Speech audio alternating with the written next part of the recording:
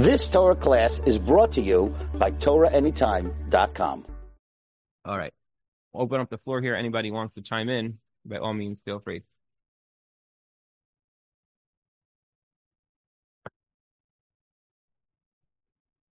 Somebody asked, what's the fine line between being a mashpia in our home and not becoming our husband's mashkiach? If your spouse feels that you are trying to change them, you are fighting a very losing battle. If your spouse turns to you and says, can you help me with this thing? Then you have done an incredible job in your relationship to get to that point. I always say that the most important words that a wife specifically should look for is not for her husband to say the words, I love you, because men say it all the time without meaning it. But he should say the words, I couldn't wait to talk to you about this. I couldn't wait to see you. I had such a hard day. I couldn't wait to see you. Those words are words that mean that he wants to connect to you, and you're doing your job to attract your husband towards you. So if a person wants to know, how do I know when I can correct my spouse? It's usually when your spouse asks you for your opinion in a real way. It's when they say to you, like, can you help me with this? Oh, I have such a hard time getting up in the morning. Could you wake me up tomorrow? That's great. You're a great resource for him. When you get up in the morning, you go, oh, I got to get this guy out of bed. There's a problem here. You're fighting the tide. That's not going to end up in a very nice situation.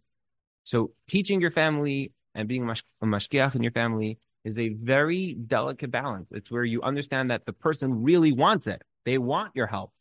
And it's received with love. They're like, thank you so much. Oh, I never could have gotten up this morning. Thank you so much for helping me. That's great. And there's a lot of chachma that goes into that also of making that happen. But I think that if you take a step back, it's first an attitude of I love you and I care for you and I'm not judging you. That has to be there. That attitude has to be there.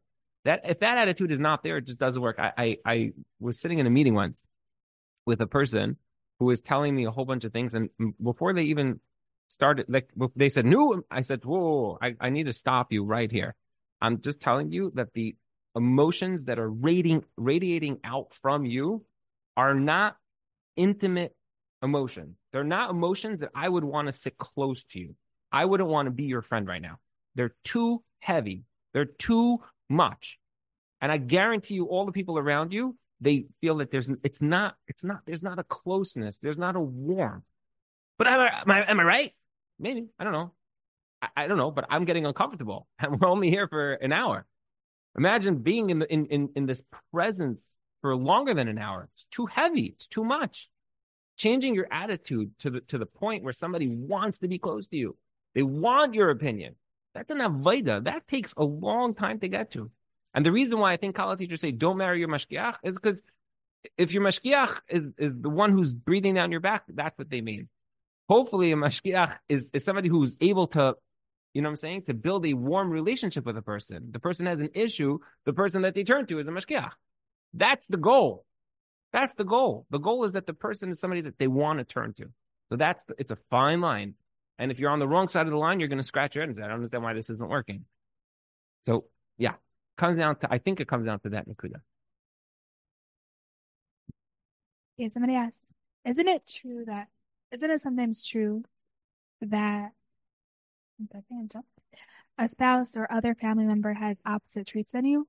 So how do you work on something more to influence the atmosphere if you already feel that you have a handle on that midah or trait?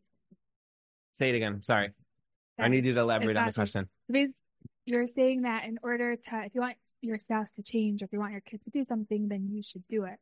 But what if you already feel that you do it and your spouse or kids are not doing it? They're just not going along with whatever it is that you have going on in the house. Like, let's say you're very punctual, but your spouse is not very punctual. So what do you do about that? So, okay, it's a good question. I think that not everything, that's a great question. Not everything goes according to you. Okay, shocker. Okay, so I think that, a fundamental of marriage, which a lot of people miss, is just simply the idea that it's not all about you. It's not. Your way of doing things is not necessarily the right way. There are two people in this picture, and both people have to be taken into account. And I always like to say that when you have opposites, usually it's two pathways towards success. being structured is really, it's a great mila. Being unstructured is also a great mila, right? Somebody who's spontaneous, somebody who's not as rigid in their thought and in their life. You have two pathways of life, right? And by the way, we find this with mitzvahs also, right? That there's two pathways of doing things. There's the rigid side of things, there's the emotion side of things. They're both have, they're complementary ways of marrying each other. And when a person gets married and they think, but what do you mean? But I already do everything perfectly because that's the way that I do it. I think that in itself is a recipe for not working. A person has to recognize that the prerequisite, and I think this class has to be viewed in the sense of the prerequisite. The prerequisite to marriage is the concept of we. We have a shayla. How do we go about this? We are one unit. The goal of everything is shalom. The goal of everything is that we're on the same team. We're on the same page. I recently heard somebody say that they were given advice that as long as they're in the same book, it's okay. As long as they're in the same book, it's okay. They don't have to be on the same chapter, page, or line. And I was like, what? You have to be on the same letter. I mean, what are we talking about over here? You can't have two people living two different lives in a house. It's literally the opposite of what marriage is. And yes, there are certain things where he has his things going on and she has her things. He could be playing sports at night. He could have his chavrusas and she could have her social life. 100%. I'm not saying that. I'm not saying you have to live one life completely. But when it comes to mindsets, when it comes to chinuch, when it comes to money, when it comes to values, when it comes to what your house looks like, you 100% have to be two people that are very different from each other. And I guarantee you that no matter who you are, no matter who you're married to or gonna get married to or get married for the 50th time, you will be different than the person because two people are different. Every two people are different. And the difference between, and this is where I think a lot of people misunderstand. They say, but I was happy with all my other relationships. Why am I fighting with my spouse all the time? Because all those other relationships were so surface level. As much as you had a DMC with your friend, it doesn't scratch the surface of what marriage is. And that's where you start running into issues where people say, but I don't get it. Why are we always arguing? You're arguing because it's the most internal struggle. It's the most internal relationship. And therefore it becomes the most internal struggle that people can have. So it's, the answer is that if a person says, well, I'm here, so then ask yourself, great. Now, how can you learn from your spouse? Yeah, you're so structured and therefore it's good for you. Okay, now how could I learn from my spouse? How could I learn what my spouse has as a milah? How can I learn that what my spouse brings to the table is not bad? It's actually good. If you try, again, it's so cliche, but it has to be said. Like if you're trying to get a fish to fly and you're trying to get a bird to swim, it doesn't work. Every child has their own sheirish haneshama, and their sheirish haneshama makes them who they are. One kid has this kind of smarts, and one kid has that kind of smarts. The kid who's an artist, who you're trying to get him to do, geometry, you're forcing somebody to do something that's just so not them. And how many people look at their spouse and they say, "What do you mean? But my vision for you was this." I'm sorry to say, but why is your vision right? Just because that was your vision. And I'll take this one step further, and I hear this from people all the time. They say, what do you mean? Well, we discussed this when we were dating. So what? You discussed it when you were dating. It's very nice you discussed it when you were dating. That's great. And hopefully things matched up to some degree. But the reality is that most of your life, I would say 90-something% of your life after you get married is, I don't want to use the word spontaneous, but it's something that you absolutely did not see coming a mile away.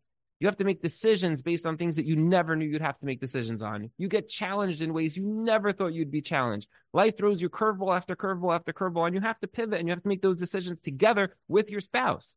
So when you walk in, you say, what do you mean? But this is what we discussed. Okay, fine. That is what you discussed. And to a certain degree, hopefully, you're not too far apart from that. But when you have to make decisions that change the narrative a little bit, it doesn't always translate into this is what we discussed. I hear people say this all the time as if it's like a good taina. But we said this. Okay, so what? You said this. I hear people say all the time, I told my wife when we were dating that I'm whatever, I'm rough around the edges and okay, fine. So you said it, but now you're married. It doesn't work anymore. You have to change. You know what I'm saying? Yes, I said it. It doesn't matter that you said it. It doesn't potter you up. You're not just now forgiven for the rest of your life for everything bad that you do. So we're constantly works in process. I think that's just how everybody is. And the people that just simply say, accept me, but I cannot accept you. That's not very healthy. That's not leading towards two people that are going to ultimately see themselves become one unit. So if a person says, well, I'm already there, that's great. Hopefully you can impact your family and they will see that value and they will go with that value. But perhaps your family has other things or other visions or other strengths, and it would be wise to tap into those strengths and celebrate those strengths. A lot of people look at other people's kids and they say, well, if only my kid was like that. Your kid is not like that because he's your kid. He's different. He has his own struggles and he has his own successes. He has his own strengths.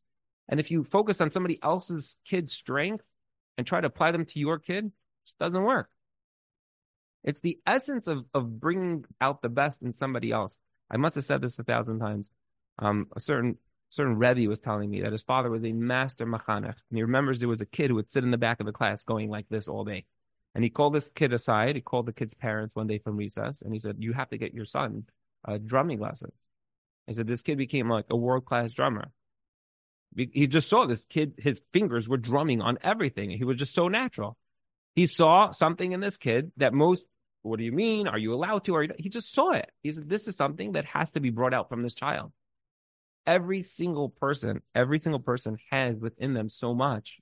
Just writing them off and saying, but you're not like me.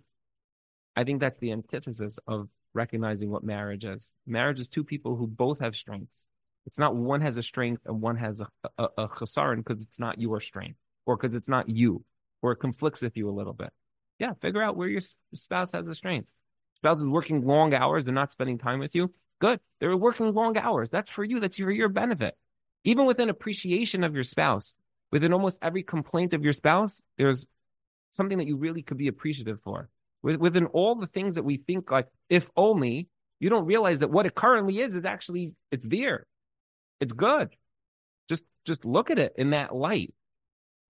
So, yeah, all right, I'm off on a tangent. Go ahead. How can you get your spouse to feel comfortable enough to share things with you?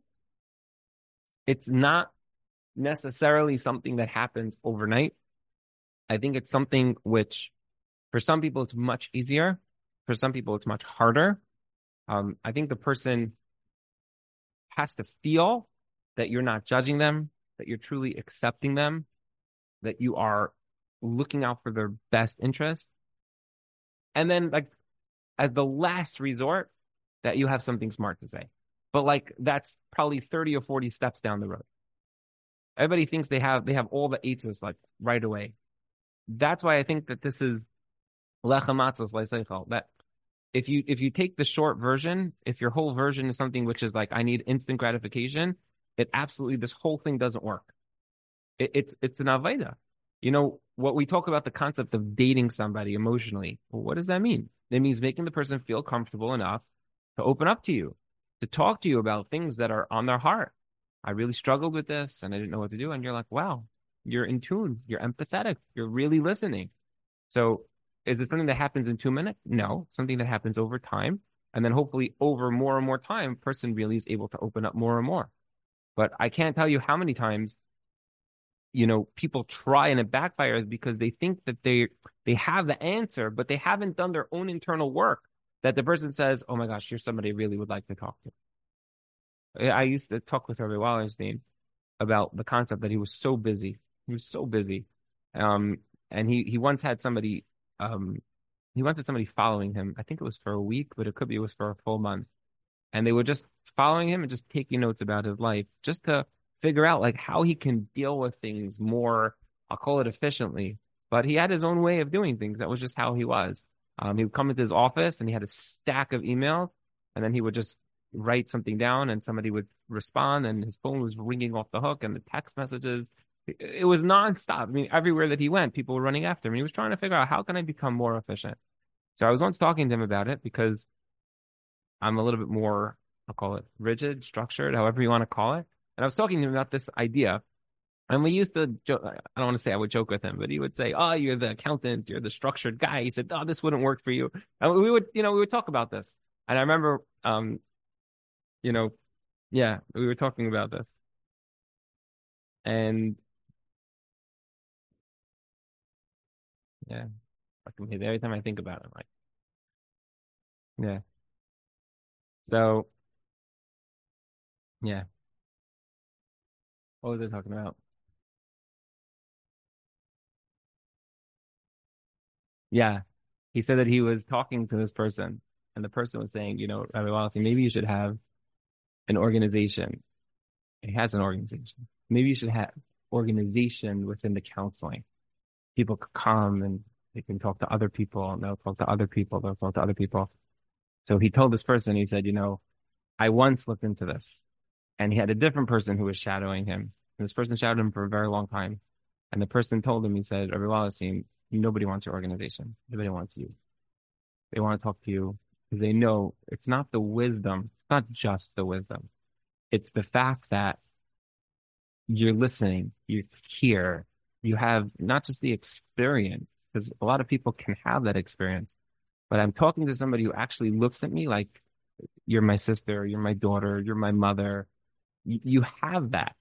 And he said, the person told me, don't be that person that's just sitting in a back room somewhere building out this massive organization. People want you, and give them as much of you as you're able to give. And I think that that's what it comes down to. A husband and a wife feeling that you're the one that I want to talk to. A child's feeling, I have an issue, I need to talk to you about something. And making yourself available, really being present, besides being non-judgmental. And then all the way at the end. By the way, you're doing a great job. By the way, being supportive. By the way, having something smart to say. Having an eitzah. 100%. But the idea that somebody's automatically going to just open up to you about their whole life, usually something which takes time. But I would just say that for those of you who are either dating or engaged, you should start seeing that a little bit. Those elements have to be there to some degree. They're not going to be there all the way. They have to be there to some degree. To a degree where I could see opening up to this person. I can feel that this person's emotionally going to be there for me. Those elements have to be there to some degree, not 100%, because it's not going to get there for a long time, but to some degree. And if you're asking yourself, why is my spouse not opening up? Could be your spouse has a hard time with it. That's true. You could try to prompt those conversations, but more often than not, it's that the person doesn't feel that you're the person that they can talk to. And that's something that has to be developed on your side. And then Mamela, they'll follow through. Yeah. Okay. How does this all work with a husband with ADHD unmedicated? I find that I need to micromanage a lot of what goes on at home and in my husband's life. Otherwise, nothing gets done or I have to do everything. I can tell my husband does not appreciate it. So this is a very case specific thing. Yeah, I don't know that I have a specific answer because I think it is very case specific. Sometimes I'll just say as follows, sometimes when it comes to people who have, let's use the example of ADHD, again, this is a much more complicated question. So I'm not going to address this straight on. I'm going to say in general, the burden of somebody needing to take on more in the marriage than they would have necessarily thought they needed to initially. I think most people think when we come into this, it's going to be 50-50, and you realize it's totally not. There's certain things which are mostly the wife or mostly the husband. I think that's how most marriages end up happening, whether it's parnasa, whether it's the children, or whether it's whatever, right? I think that's just how most things work that way. A lot of people come into marriage where the man knows how to cook, and he just shifts it over to the wife because it's just smart to do that. And she's the one who ends up cooking, 99% of the time. Why is it smart to do that? Okay, if it's not, then don't do that in your marriage. But okay, for me, it was smart. I'm stereotyping. I recognize that. But I'm just saying most of the time, it's not 50-50. Fine. Again, if that's what works, no problem. Fine. I think, yeah. But I'm just saying, I think we can recognize that most things are not really 50-50. It's not like I'll make, suppers every day and you'll make lunch every day. Usually the burden of most things falls to one person. But I think that overall, if you want to view it overall, if you appreciate what your spouse does for you, even if it's not as grand as what you're doing, you realize that there really is a balance. Meaning if your husband is out working all day and he's not cooking and you're home and you're taking care of the kids, you are cooking and cleaning. So then there is a balance there. You're doing different stuff. Again, I know I'm stereotyping, but that's the reality is that most people, if you put in the effort and your spouse is putting in effort, you're working on two different parts of the relationship, then you do find that there's a balance. In certain instances, you just find that balance gets completely shifted. And that's when a person has to really seek guidance to realize that if, for example, let's use ADHD for example, if your spouse is unable to take part in whether it's chinuch or whether it's taking care of the house or whatever the case is, however it applies in this specific marriage, you sometimes have to get specific guidance of at what point do I step in? At what point do I push back? At what point do I have to accept that my lot in life is going to be a little bit different than before? So I don't have a specific answer on this. I think that this is very, very, very case specific. And I think this person, would be wise to speak this out with somebody so that you don't fall into a situation where they're doing 90% of whatever it is. And there's a lot of resentment all around for who took the reins on that part of the relationship. You look like you're having like a dialogue with somebody, but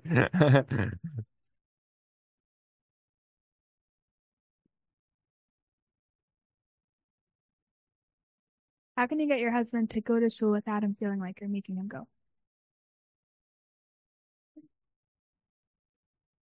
I don't know. I don't know. If he doesn't want to go, no, I'm being very serious over here. If a husband doesn't want to go, it's going to sound funny to you. Of course, a husband should go to shul. Of course, kids should see their father going to shul. And all those shitas of you're going to ruin the kids and all of that becomes our arguments for trying to get your spouse to do something, which for them could be very challenging. And sometimes I'm going to say something that's going to sound funny. Sometimes you have to weigh the balance between is this fight going to hurt my marriage, and am I going to get more out of everything here that I think I'm standing up for, even though I might hashkafically be right, but I'm going to be causing a bigger rift in my relationship, and therefore it's the wrong thing to do. I remember I was once talking to a woman who was telling me a whole thing that she wanted her husband to learn more. So she was arguing and yelling and screaming about how he needs to learn more, and their marriage was really struggling. I said, it's very interesting because the exact thing that you're fighting for him to do, which is study Torah, I would argue the Torah doesn't want you screaming at your husband. So what you want him to study is telling you that exactly your behavior is what you shouldn't be doing. She's like, but I'm right. I said, I don't think you're right. Yes, should he learn more? 100%. But the way you're going about this, I think is 100% wrong. Right? We sometimes lose track of the idea that marriage is marriage. Marriage is sacred. Your marriage has to be strong. More important than all the things that we stand up for is the fact that your marriage has to remain intact. This relationship has to come out stronger than it did before. So if it won't, then you have to be very careful if you should say anything at all. If you say anything at all, because if your marriage is going to struggle, then maybe you are not the right person for this job. Maybe you don't have the right skill to be able to bring this out of this person at this point. For whatever reason, it's not blaming you. If for whatever reason it's not going, then maybe don't say anything. And then figure out if you can try a different path or a different path or a different path. And if you're nervous about your children, you'll get somebody to take your kids. Or you'll walk your kids every Shabbos morning. You'll get up and you'll walk your kids to shul. That davening is real, 100%. You could daven at home. That's 100% true. There's a lot that you can do within the confines of this, but your marriage is strong. So there's no real answer. How do I change my spouse? Slow down. Slow down. That question is a very dangerous question. How do I change my spouse? Well, if it's not happening naturally, then you have to think about if whatever you think you're about to do is really worth the fight. Because most likely, your kids will be impacted more from your marriage than from any minyan that your husband ever goes to. Guarantee you. Most likely, your kids will be impacted from any fight that you're going to have with your spouse more than any time that they went to shul. So a lot of times, the things that you're fighting for the sake of your children, is actually hurting your children. For the sake of the Torah, is actually against the Torah. A lot of things that we think we're fighting for. And that's why I think this concept of becoming your husband's quote-unquote mashgiach is very delicate, not so simple. Yes, it would be great if you realize the responsibility, but that responsibility comes along with the understanding that you're going to be somebody that they're going to want to listen to. So, what do they say? Along with great power comes great responsibility. Yeah, I think that's the line. Yeah, I think so. Oh, yeah. So it's great power, but it's also great responsibility. But the responsibility, I think, is to look inwards rather than to looking outward. Yeah. One more.